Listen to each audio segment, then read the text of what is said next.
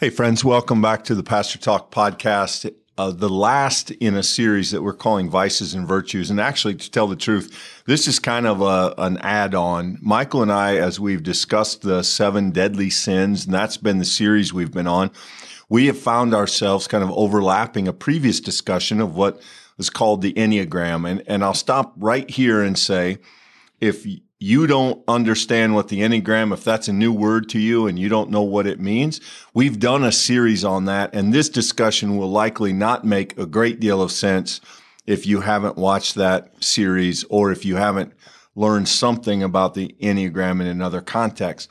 Having said that, we found ourselves kind of intertwining these two conversations at some points, and we wondered about reflecting on the way in which they might fit together as a kind of bonus episode and a way to close out this series. Yeah, so, when we were doing the Enneagram, which is now, I think, a couple of years ago, actually, the books that we were studying as we went along that process actually did often make note of some connections to the 7 greatest sins. At the time, I'll admit to you, I didn't give that a whole lot of credence or thought because I, quite frankly, hadn't done a lot of research on the 7 deadly sins. And so certainly as we were going through this process, there were a few times where it just kind of struck me that, I could see how maybe if you were thinking of this Enneagram type, how there might be a connection to a particular kind of sinfulness, especially if someone was living into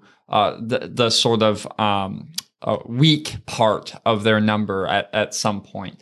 And yeah, so as that sort of thought spurred, Clint and I both shared back and forth, I wonder what the Enneagram would have to say about these sins. And then we got to the end of our in-person sessions and had a great discussion. The last video, if you want to check that out. But now we sort of turn to that final, maybe you call it like an epilogue almost, and offering some candid and almost in some cases off-the-cuff thoughts on maybe how these two things might intersect in interesting ways. And I think instinctively we kind of understand that there are differences in the way that people are tempted. Some of us are just not greedy people. For whatever reason, the idea of having a lot of stuff, the idea of climbing a ladder and being recognized, it is just not a temptation for some of you.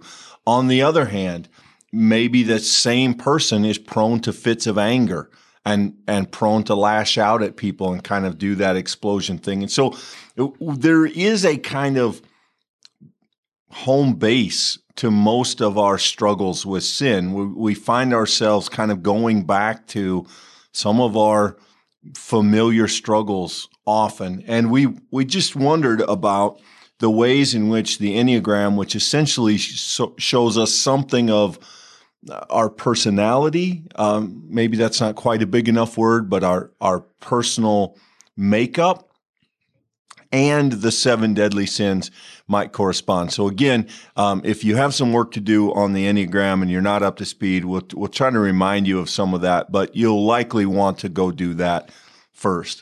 Michael, we jump in at the beginning. Type 1, the reformer, and just again as a refresher course, reformers are prone to be very competent, perfectionist, very driven, kind of a sense of justice, a kind of a sense of rightness and righteousness.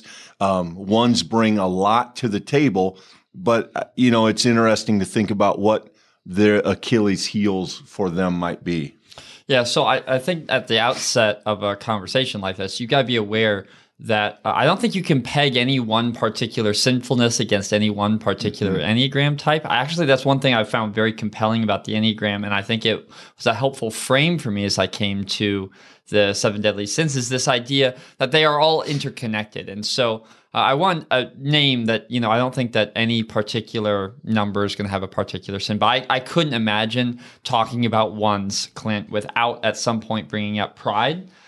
Because I believe ones have this deep inner sense of the ideal, of the way that the world should be. And you mentioned the word justice. Justice for a one, I think, is bringing the world to the place that it should have been from the start. That if you looked at the world and saw all of its brokenness, I think a 1 can imagine, well, you would just fix this and then you would do this. And then, they work diligently to make that process possible. Of course, that can be a force for great good, but the temptation to a 1 is to believe that their analysis of what is right or good or ideal is accurate. Or maybe put differently, that it's a whole analysis, that they can see all the perspectives, which obviously no human can. And so if you're willing to admit that, the sin of pride is, I think, a particularly salient sort of sin to a 1, because there's this idea that the self is capable of analyzing and seeing what is wrong. And, even if there's some humility to say, I know I couldn't do all of it, I do think that initial frame may be a very tempting thing to a 1. You'd have to resist this idea, well, maybe I don't see the ideal as well as I think I do. And I think that might be a struggle. I went to the exact same place, Michael. I think pride is the obvious temptation for a 1. People who care very much about being right and doing right, people who are driven by that idea of the right way to do things, and people who are somewhat offended by and somewhat frustrated by people who they don't feel live up to those very high standards that they embody.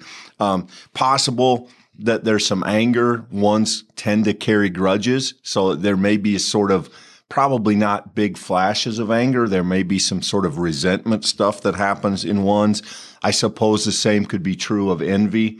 If a 1 looks at someone who, by their estimation, doesn't really deserve the accolades or the success that they have received, if the 1 doesn't think that they have earned that, I suspect that would be very frustrating to them. So I think anger and envy could be in the mix. And of course, any sin could affect any person. But as we try to make some generalities, I think pride stands out as the obvious, most likely suspect.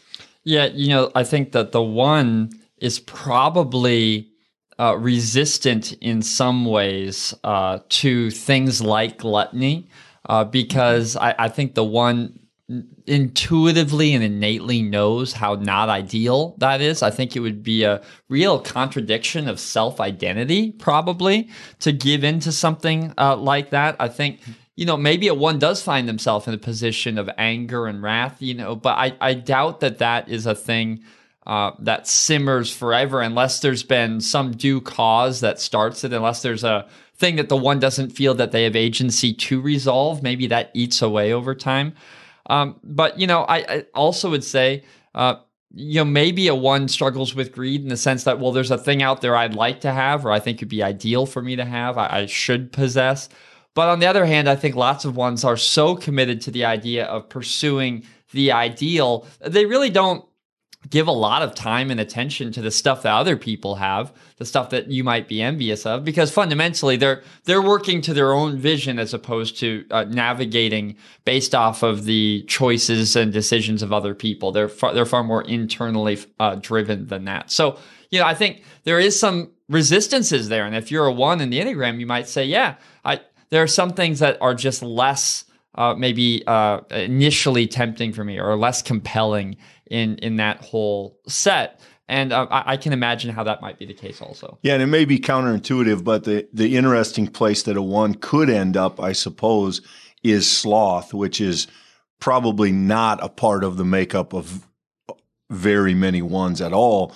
And yet, if a 1 became overwhelmed with the idea that I just can't measure up, I just can't be good enough, I just can't hold this incredibly high standard I set for myself, I can see them kind of going the other way, mailing it in and just kind of shutting down. And that's probably rare, but I imagine that it could happen in the life of a 1. Counterpoint, though, it may not be sloth as the person laying on the couch. It may be acedia, though, and definitely jump into that conversation if you missed that 7 Deadly Sin conversation, where the 1, I could easily see a 1 filling themselves with busyness to avoid dealing with the awareness of self and the reality that this vision of what should be is deeply influenced or driven by my own desire and not necessarily what I would like to believe that it's whole, that I have it figured out. I think one might be tempted to be overly busy, which is another form of that thing that we talked about called acedia. Yeah, agreed. So some thoughts on the one. Now we move to the two, the helper, caring, compassionate, generous, a people pleaser, kind of possessive. And, again, Michael, and keep in mind, those of you that did Enneagram with us or that know something about the Enneagram, the numbers being close to each other tends to mean that they share a little bit. And so, again, I went to pride thinking that the two loves to place themselves in the middle of things. The two loves to keep track of who they've helped and who owes them things when they're not healthy. At their best, twos are more gracious than that. But when twos struggle, it often is this sense of everything I've done for them and they don't appreciate me, which I think pride could be rearing its ugly head in that.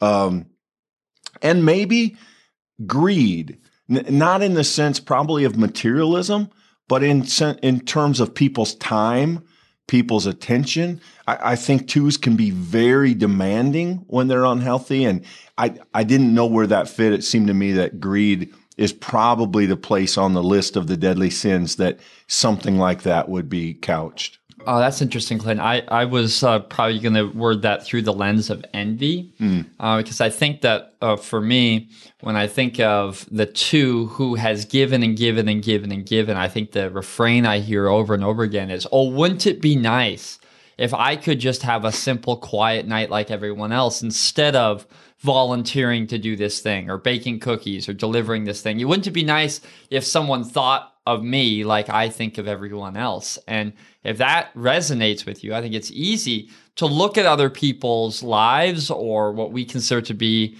maybe grass is greener, and to sort of dream about what that might look like. So I think that, Clint, is maybe just a different way of framing what you're saying there. I think another one that I just want to affirm, I was also going to say pride. And I think you're also going to find pride in an interesting way in number 3. I don't think these 3, 1, 2, and 3, I think do share pride in a very substantial way. I think for 2, it's the awareness of what people need, which they are often very good at. In other words, I think the 2 is often very right because they spend so much time and thought honing their sense of what people do need. The danger is when they believe that they are the arbiter of that, or that they have identified and that other people don't even know maybe people don't even know themselves what they need. And the moment that a 2 does that and they start filling in blanks that maybe they weren't even invited to fill in, that's when pride really begins to set in deep. And I think that could be a real danger if you're a 2. Yeah, absolutely. And we probably should have said at the outset that we are clearly talking about the least healthy or the less healthy expressions of our types because we're specifically dealing with a list of sins. And so there are wonderful things about all of these types, but we're thinking about where are they weak in regard to the 7 deadly sins. You mentioned the 3, Michael, the achiever, pragmatic, success-oriented, kind of driven, image conscious, all of those things that we tend to think of in that category. Where do you think their root struggle might be?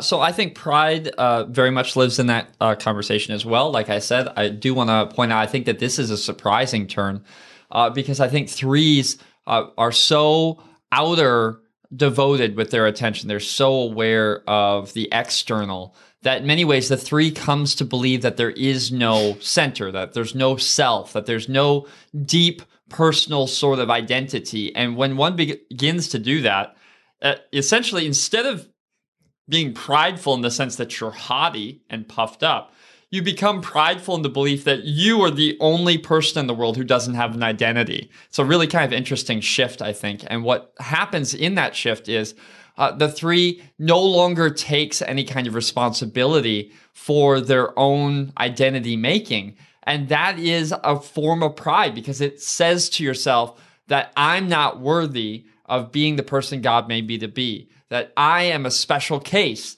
that I am apart from others. Everyone else deserves my time and attention, but I don't. And that's a very kind of dangerous, insidious, backwards kind of pride. But I think it's very much at the root of that experience of the world.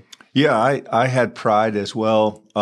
Interestingly enough, I had envy. I think threes being people that tend to look up the ladder, that tend to look at other people to sort of frame their own sense of what they should do and who they should be. I think envy is probably somewhere in that mix, possibly, and also gluttony. Not in regard to food, probably or necessarily, but in the idea that threes tend to overdo things in order to get people's attention, in order to stand out, in order to succeed or be recognized. The three can find themselves gluttonous in the sense of not having healthy boundaries and knowing when to stop. Yeah, I actually think anything that could possibly be used as a tool for the sake of self advancement and sort of fitting into the crowd, I think is a real danger for the three. So I think you could easily name here things like envy, which was also on my list, but I think lust, I think gluttony, both would apply, because I think there's a sense in which the pursuit of those kinds of goods could be perceived in some cases as being successful. And wherever that theme lives for a three, I think it's very clearly going to draw them into it. I do want to underscore, I think envy is probably the strongest force for a three, would be my guess, because of its external nature, because you're looking out at the other. That is very much one-to-one with a three's experience of the world. So I would name, if you're going to pick one for the three, I mean, I think I would pick envy. Yeah, that makes sense. That brings us to 4, the individualist. Fours are, remember, sensitive, tend to be withdrawn, kind of melancholy, self-absorbed, sometimes temperamental. They have an experience of kind of whiplash emotions. They are comfortable being sad in many instances. Michael, the temptations that stand out for me would perhaps be sloth, in the sense of apathy, that fours tend to isolate themselves, and in their not healthy moments that they tend to withdraw. That sense of melancholy is very much expresses some of our conversation on sloth. Interestingly enough, maybe also lust. Fours drawn to the idea of relationships that go beyond what quote unquote average people have, what other people have. And I think, 4 is kind of the category of many of the great artists historically. And how many of them have we seen when they melt down, it ends up being drugs and lust and those kind of very base behaviors. And so I think the 4 is drawn in those ways, perhaps, when they're not healthy. Yeah, I think if you're willing to look initially at the 4 as the one who very much has a very strong interior experience, then it might make sense that a 4 might be drawn to those very heavily external kinds of sins. I very much agree. I think lust, I think even gluttony could probably fit there. This idea of, I'm going to fill this internal pang, this sense that something's not entirely right or whole with me. And it'd be easy to fill that with some external, especially maybe even physical kind of thing. Often these folks are very, very physically able. I mean, they're creative. They can make things exist in the world that didn't exist before. That's an amazing gift. And, I think that there's a kind of externalizing that happens there. I think there's a kind of simultaneous internalizing. Like, if I could get this person in my heart, or if I could get this possession or this status, whatever that might be, there may be a sense of meeting that perceived gap between who I should be and who I am. And so I think there could be a kind of placeholder filling that would be particularly tempting to the 4. Which might bring greed into the mix. The idea of climbing a mountain, of having a lot, of having the right people, of having the right experiences, that may be something that could show up as well. That moves us on to the 5, the sort of investigator. Think your introvert, your reader, your architect, your engineer, generally a little bit of isolation, a little bit of withdrawal, deep love of information, categorizing things, keeping things mentally, a lot of internal life for the investigator. This wasn't for me a natural one, Michael. I'm not sure. I think there are lots of ways this could go. I think in regard to relationships, we might talk about a sin like sloth. Sometimes 5s are not good at nurturing relationships. They're not. They don't sort of natively keep up with people real well. Sometimes they don't notice things. Sometimes they're not attuned and attentive to people. Pride, I mean, they do tend to be pretty sharp. They tend to be well read. They tend to be deeply involved in the things that interest them. Greed, in the sense that they treasure stuff, information often, but sometimes that could turn into other things. And there is a sort of natural drive in a 5 that could lead itself to wanting more, so maybe greed. But I didn't have one that just jumped out. I don't know if you had a different experience.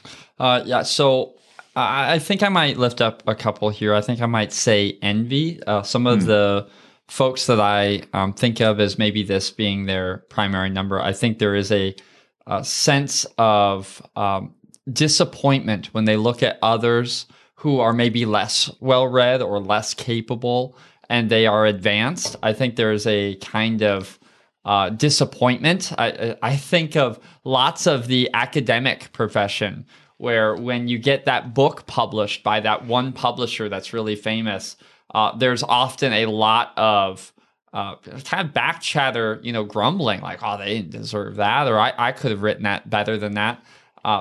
So I think the acclamation of information and a person who works very hard to sort of hone that ability to frame and understand, I think could very easily both see in someone else who's advanced a disappointing kind of envy. And I think there's also maybe a kind of longing for life that's maybe even more simple. I mean, I think some of those folks I think of live in very complicated, nuanced mental lives. And sometimes they just love to be able to be a little bit more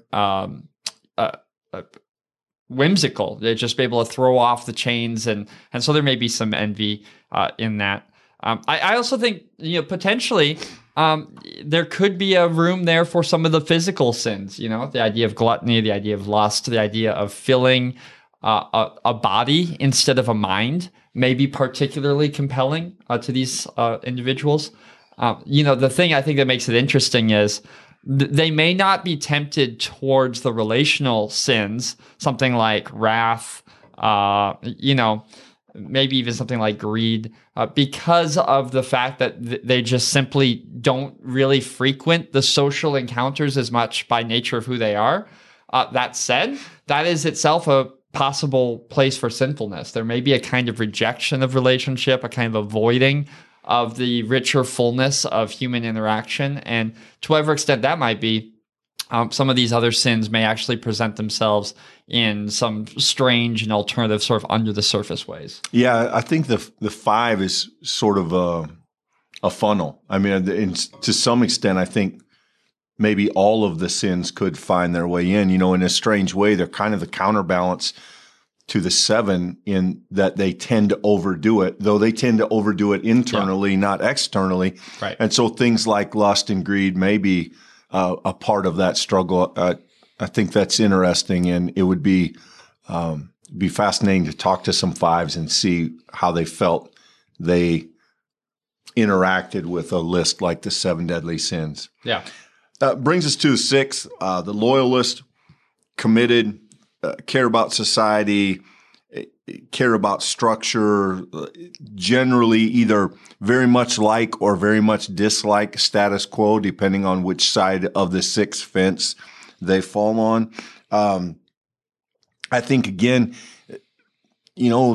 probably pride may rear its head here. Michael, the 6 likes to be convinced they're right. In fact, they use those structures to convince themselves they're right. They love the idea of my team.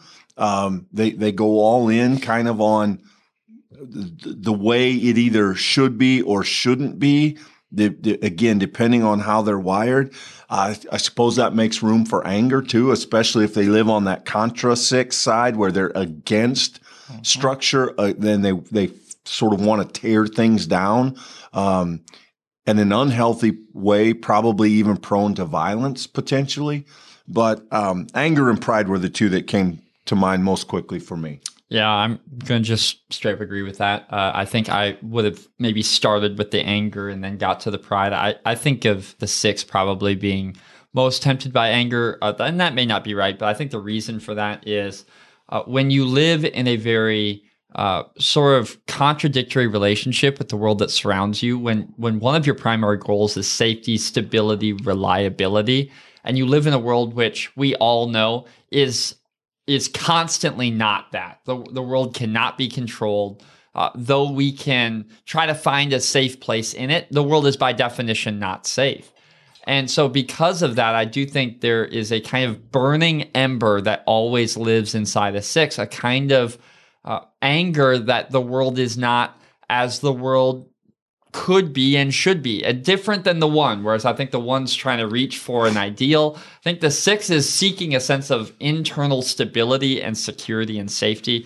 And in the process of desiring it, but never acquiring it, I think it's very easy to see how a 6 would be angry, both angry with those who are maybe closest in personal relationships, that they certainly if there's a kind of failure and that failure impacts that sense of self and stability, how quickly that might turn into anger at that person. And then, of course, in the world that's highly politicized, in the world in which there's teams and back and forth and fighting, how easy it would be to identify with one of those teams and to very much reject and angrily attack whoever's on the other side. So I would have picked anger, but I think pride's there as well. That was on my list too. Yeah, those spoke to me as well. That brings us to 7, sort of an interesting group of people, the enthusiasts, life of the party, involved in lots of stuff, kind of ADD, scattered, busy, all of those kind of things. And interestingly enough, Michael, I think of the 7s as particularly prone to the physical sins, the excessive sins. So lust, gluttony, greed, if not material, certainly of experience, wanting to try everything, do everything, maybe not have everything, though I suspect that can be in the mix as well. But I think those physical sins are probably particularly compelling and particularly tempting for 7s. Yep, absolutely. Maybe another way to look at this is I think of the 7 as often being driven by the intense inner need to not think about it and, to not really think about self, to not really process one's emotions, to not really come to grips with a difficult history or things that the 7 would rather not be. But instead of slowing and facing that, they often run and they try to outrun it. They try to run faster. They try to find ways to distract. And so, yeah, absolutely. I think from that vantage, it would make sense then that any tool that would help really bring in experiences to distract from that process, the thing that needs done, but instead filling it with the things that maybe want to be done. I think those certainly fit the list. Lust, gluttony, greed, all of that I think fits there. I would say maybe a strange one that you might not think of to be on the list, but I would add to the list, I do think is pride. I think 7s have a unique form of pride in this idea that they shouldn't have to slow down and face it, that they should get to be the life of the party, that the attention should be on them, that as long as they keep living out that kind of external they have a very compelling kind of presence in most settings. And I think that is itself a form of pride. And in the 7's case, maybe even particularly destructive because it crafts this narrative that they keep living into that it's good for them to not face these things, when in fact, I think that's a very dangerous thing for the soul. Yeah, and then I think you'd also probably have to lay at their feet acedia. When we talked about sloth, we mentioned that one of the ways it can manifest itself is not laziness, but a sort of hyper busyness that never really stops long enough to have an inner life. And that can be the very definition of 7, who then, because of that, uses these other sins to accomplish that. So, I think that's, I bet that's pretty close. I feel like that's a likely scenario for a 7. Brings us to 8, the challenger, a lot of confidence, kind of willful, confrontational, people who tend to want to throw themselves into the front, people who want to challenge others, people who are wired to kind of push back on everything, sometimes for no real reason other than that's what they find themselves doing. Michael, I think 8s are people who value or at some point maybe even crave intensity. So again, I think physical sins, I think anger, I think lust, I think greed, maybe not in the sense of procuring and having, but in the sense of winning. You know, if your neighbor has one car, the 8 might want a second one just to kind of stay on top of the heap like that. And it wouldn't probably be about the things themselves, but about what it communicated. And so those are the places I went right away.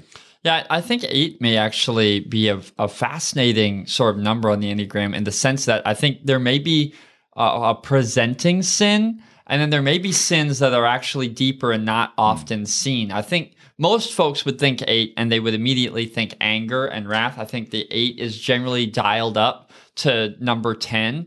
And people in society experience them to be unbelievably intense. And I think an 8 walks away from an encounter and thinks, that was kind of a 4. You know, some words were shared there. And another person walks away thinking like, oh my goodness, that was an all-out kind of conflict. And I think so people may pin anger on an 8 because of that. What I think may be interesting would be to dig under the surface, though, to see that the actual sinfulness may not be driven entirely by anger itself, but rather a sense of loss or a sense of lack, a kind of covering that may happen there. And that, I think, would be easy for an 8 to flit in and out somewhere between pride, lust, gluttony. I think there could be a sense in which, these things could grow together to meet whatever that individual person's sort of inner need actually was, whatever that strength has been built up for the purpose of,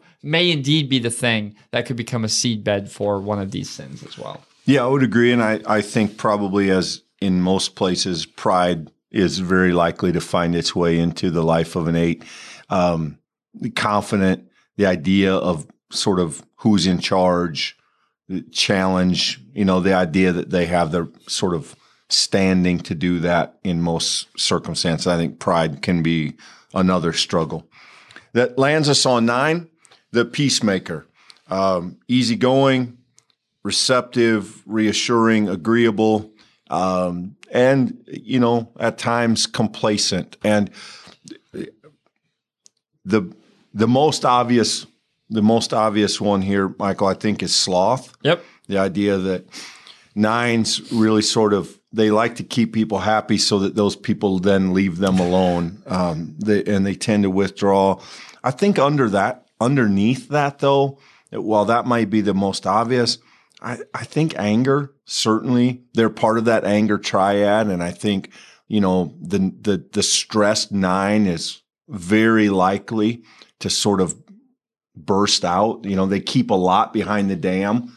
And when the cracks start, it usually explodes. There's a sense in which the 9 hides themselves, gluttony, something like that, a sort of trying to quiet the internal dialogue with an outside thing. That may be in the mix for some 9s. And in a strange way, I think envy. less of wanting what people have and more that sense of quiet. And if I didn't have to deal with these things, I might be able to have more peace. And that sort of quest for that quietness for a 9, I think in an interesting way could lead them toward envy. Yeah, I think another aspect of that too might be the longing for another person's drivenness or another person's ability to sort of put themselves out there. I think 9s often feel that the world is very loud, and so people who can really navigate that strongly, I could see a 9 looking at them with some envy and saying, I wish that I had that. I wish that I didn't have to fight so hard to move things ahead. Because I think many 9s would say, I don't even know what I'm fighting for or towards. I'm just sort of trying to make it through this day. And so obviously you don't talk about a 9. In fact, I think almost every Enneagram text named the 9 struggle as being with a version of sloth. And so I think that there's a particular sort of maybe pureness to that for their struggle. That said, that's in large measure because in lots of ways, 9s, I think, do have antibodies to a lot of these other things. I mean, 9s aren't particularly greedy. They're not out there looking to enrich themselves. They legitimately do have very wholesome motives. And, that maybe they would be tempted by lust or gluttony. I think that the 9 often is going to be Teflon to some of those things because they're really looking for more of an inner life experience than they are an external one. So maybe, if I had to really be blatant about it, I think I would label a majority of it for a 9 lives somewhere in that wrath and somewhere in that sloth area. And, largely, I think in lots of other places, they have some good protective mechanisms. Yeah, that's an interesting point. I think a good one. That the 9 is generally not out trying to win anything. Right. They just want to be left alone. They just want a sense of peacefulness, of sort of stability, really. And, sloth, one of the words that comes up is apathy. And when you describe apathy to a 9, I think they just say, I live there. The idea of trying to make yourself care and trying to bring yourself to get everything done and try not to be overwhelmed, but try to really get after it. And that sense of apathy of just, I don't want to. And the 9 goes, yeah, wait, what? Yeah, that's just life. Right. So I think certainly sloth is probably the place they start from, at least by constitution. Clint, I think one of the things I find most helpful here in this conversation, and I just want to bring up this circle for you here, is the thing that the Enneagram does that I find so helpful that is often not clear in like the personality type things, is instead of it trying to put you in a box and say, here you are, this is what you are, I think the Enneagram is far more of a journey understanding that you start at one place on this circle. You see how the numbers 1 through 9 stretch around the circle. And the idea with the Enneagram is that every single one of these contains an image of God, that each one is a conditional sort of human instantiation of good things. But each one also has its weaknesses. And of course, we focused on that today from the lens of sinfulness. So the story of the Enneagram is how you make your way around the circle, how you go from whatever number you are to embody the best of these other numbers so that you can engage sort of the wholeness of the story. If you're willing to look at the Enneagram that way, I think it has fascinating implications for these sins that we've been talking about. Because it would be easy for us, I think, each to sort of feel that one or maybe a second sin that really hit home, that just we realized when we went through the study, oh man, yeah, I've got a lot of envy, or I've got a lot of pride, or wow, anger's always on my doorstep. Well, whatever, that might be for you. What the Enneagram gives us is this idea of the journey around the circle, and what that may give us in the conversation of sinfulness is that so too, though we may have 1 or 2 places of substantial impact, the rest of these are also working in often very subconscious ways. And so can we become people who embody the virtues around that entire circle? Can we slowly grow as Christians? Because as we do that, I think it has a cumulative effect. As we go around the Enneagram circle, we understand these other types and we try to embody the best of those images of God. So the same, as we embody these virtues, I do think, become more and more naturally resistant to the kind of temptation that these 7 sins may have over us. There's a kind of cumulative effect there that, at least as we went through this study, I thought that's a really helpful frame. Instead of thinking of sinfulness as a tally sheet where we mark off, oh, I've got that and you've got that, it becomes a kind of navigational resource for the growth of our own Christian discipleship. And I think our background, our heritage helps us there, Michael, because as Reformed Christians, we sort of start with the premise that sinfulness is going to find its way into every life, that that inevitably, as sinful people, we are going to have an experience of brokenness, whether it be conscious or not. And the idea of our faith is that it opens our eyes to that brokenness and allows us to begin to see how the grace of Christ may work in us to push against that brokenness and move us toward wholeness. And I think, the Enneagram conversation is interesting because it essentially provides a framework for us to say, as a person who tends to be like this, you might find yourself struggling more often with this brokenness than this brokenness. And you may find yourself sort of having a little bit of immunity to this part of the human struggle, this part of the sinful temptation, but you're going to need to be careful over here, perhaps. And I do think, without wanting to put people in boxes and pigeonhole, I do think that kind of map can be helpful as we do self-examination and as we ask hard questions about, okay, given the way that I am or the way that I'm trying to be, where is it that I'm doing well and where is it that I might be prone to struggle? And I do think that can have some real upside for us.